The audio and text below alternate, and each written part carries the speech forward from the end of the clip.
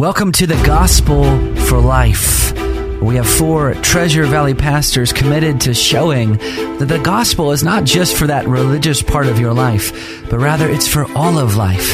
You never graduate from the gospel. I'm Josh Bales, pastor of the Well Church, here with Russell Herman, pastor at Cloverdale United Reformed Church, Phil Moran, pastor at Christ Presbyterian Church, and Jonathan Van Hoogen, pastor at Dayspring United Reformed Church. Now, if you'd like to find out more about us or catch past broadcasts or get information about our annual conference, you can find us at reformationboise.com. All right, welcome back to the show. I think I missed this, but it is the 500th year anniversary of one of the most famous speeches in world history.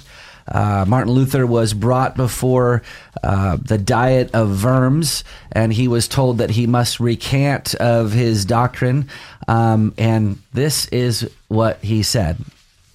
Since your most serene majesty and your high mightinesses require of me a simple, clear, and direct answer, I will give one, and it is this.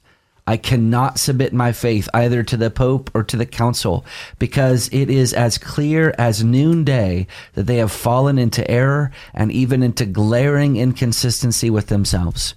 If, then, I am not convinced by proof from Holy Scripture or by cogent reasons, if I am not satisfied by the very text I have cited, and if my judgment is not in this way brought into subjection to God's Word, I neither can nor will retract anything, for it cannot be either safe or honest for a Christian to speak against his conscience.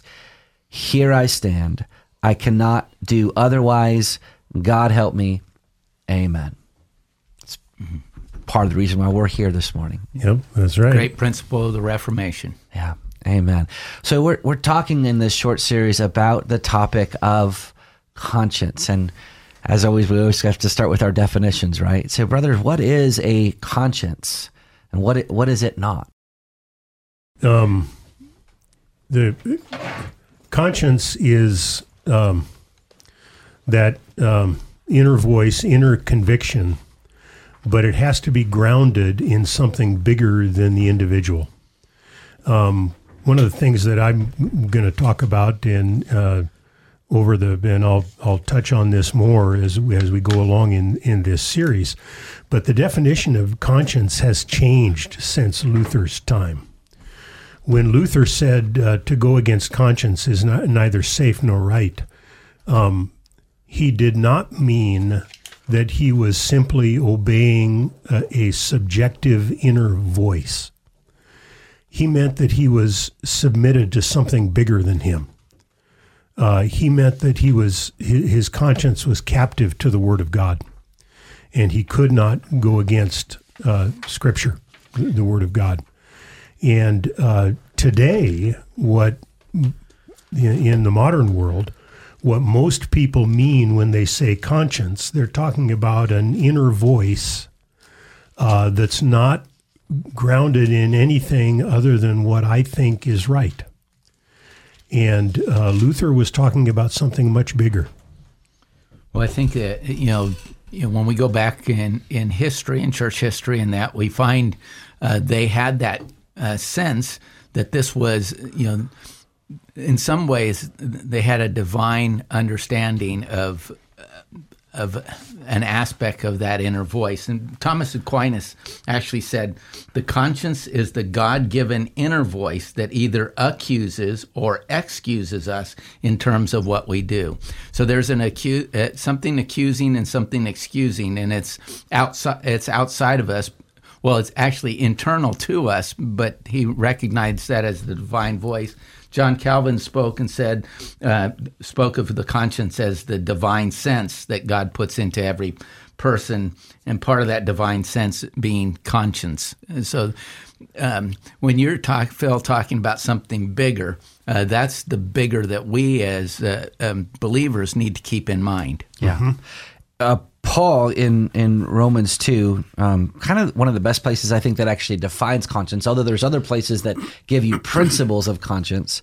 In Romans 2, Paul's talking about the Gentiles and how one of the reasons why they are without excuse for not honoring God or giving thanks to God is because of something that God gave them, and namely the conscience. In Romans 2, it says, verse 15, they show that the work of the law is written on their hearts, while their conscience also bears witness, and their conflicting thoughts accuse or even excuse them. So here, obviously, Paul is not conflating conscience with the law of God that is written on their hearts. The law of God is one thing. The conscience is another thing. What the conscience does is the conscience acts as a witness. The conscience looks at your behavior, and the conscience looks at the law of God that's written on the heart. Mm-hmm. And then the conscience says, oh, you've done well because your behavior is in line with the law of God, or you've done evil because your behavior is not in line with with the law of God. So that's, there's different ways that the conscience plays out, but that's mm-hmm. one of the primary ones that Paul talks about. Uh-huh. And in that regard, we know that in the accusing and excusing, the Bible also speaks of how our conscience can be seared, or we can be callous to it. Then we can develop a callus around it. So we begin to approve the things that are evil. We call good evil and evil good. The Bible speaks about the fact that our love should grow more and more in knowledge and discernment, so that we can approve the things that are excellent and be sincere and without offense. So there's a good conscience and a bad conscience, and that's one of the things that we have to be careful of. That when we're saying we don't want to do the the Pinocchio, Jimmy Cricket, let your conscience be your guide kind of thing, because that conscience is either a good or a bad guide as well. Yeah, I mean, I think that's important to point out, is that the conscience is fallible. Mm-hmm. Now, there are principles on how you should act if your conscience is telling you to do something, and we'll talk about that in the next 2 or 3 shows. The conscience is a fallible thing. That's why we said it's not identical to the Word of God. Maybe one more thing. I just want to emphasize one of the things you said, Phil, is your conscience is not your preferences. Right. A number of times in our own church, people will say, well, I don't like how you're practicing such and such. They'll come to the elders and say, I don't like how you're practicing such and such. That violates my conscience. And I'll say, are we forcing you to do such and such? Are you being compelled to do such and such against, what you think that the Word of God says? Well, no. Well, then we're not violating your conscience. You just don't like what we're doing. But that's preferences is not identical with conscience. Yeah. Mm-hmm. Paul, would you like to speak? Well, I think the key throughout all of this is that the conscience without a proper mooring is liable to danger and difficulty. And so I think the big thrust of what we're trying to get at is the absolute necessity of not only a mooring, but a proper mooring of the conscience. Yeah. I've often used the image of a kite to describe conscience. Now you think about going out on a windy day and flying a kite.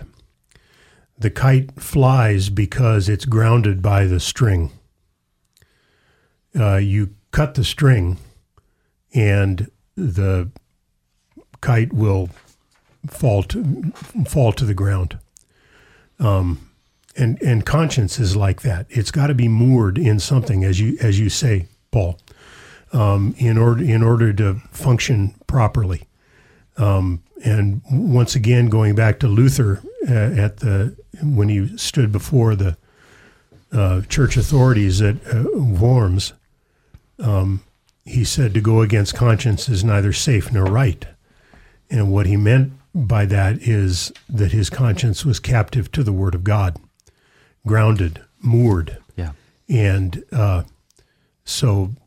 but the modern world doesn't see the conscience as moored in anything. It's just do what you feel in your heart to be right. Right.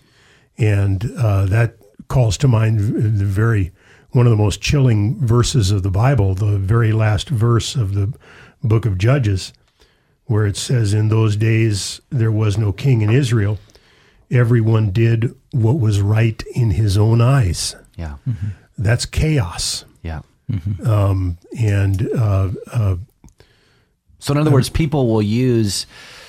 sometimes people will use the language of conscience. And the Westminster Confession talks about this as a pretense for all sorts of ungodliness and licentiousness. Absolutely, yeah. Maybe real quick, I don't want to run out of time before we get to this. So one of the reasons why our conscience is so vital, so important, listen to what Paul says at the end of 1 Timothy chapter 1. He's talking about charging Timothy with not allowing different doctrines to be taught other than the one faith once delivered down to the saints. "This charge I entrust you, Timothy, my child, in accordance with the prophecies previously made about you, that by them you may wage the good warfare, holding faith and a good conscience. By rejecting this, some have made shipwreck of their faith." So one of the dangers of not having your conscience bound by the Word of God is that your faith can actually become shipwrecked. Jonathan, you talked about searing your conscience. The more we violate our conscience when it's held captive to the Word of God, is we damage it. And the more your conscience is damaged, the more and more you're going to walk in darkness. Right.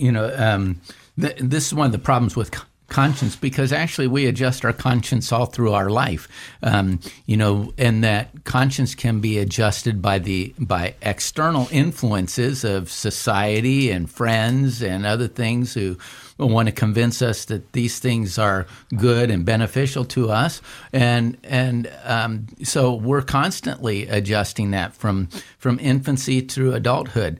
There is a problem that we can actually, I mentioned searing the conscience. That might be an old word, but it's basically developing a callous to the things of God, not being able to hear His word, informing us and guiding us. As a goal, as Christians, we want to be conformed to the image of Christ. We want to be more and more like Christ. Yeah. And it's not wrong. The number of years ago, people tried to address the conscience by wearing the little bracelets with the WWJD. What would Jesus do? What would Jonathan do? What would Jonathan do? Yeah, that's what I always ask myself. What would Jesus do? But the point is you will never know what Jesus will do unless you read His word and know what He did. Amen. I think I want to end here, if it's possible, on that great chapter of conscience. If you want to go to see some of the greatest writing on conscience, go to chapter 20 in the Westminster Confession. It's called of Christian Liberty and Liberty of Conscience. Here's how the gospel has won our conscience. Paragraph 1. The liberty which Christ has purchased for believers under the gospel consists in their freedom from the guilt of sin, the condemning wrath of God, the curse of the moral law, and in their being delivered from this present evil world, bondage to Satan, dominion of sin, from the evil afflictions, the sting of death, the victory of the grave, and everlasting damnation. That's what Jesus did for us. When He died and was buried and He rose again. One of the greatest effects of the gospel is that now we have a clear conscience as we stand before God. Amen.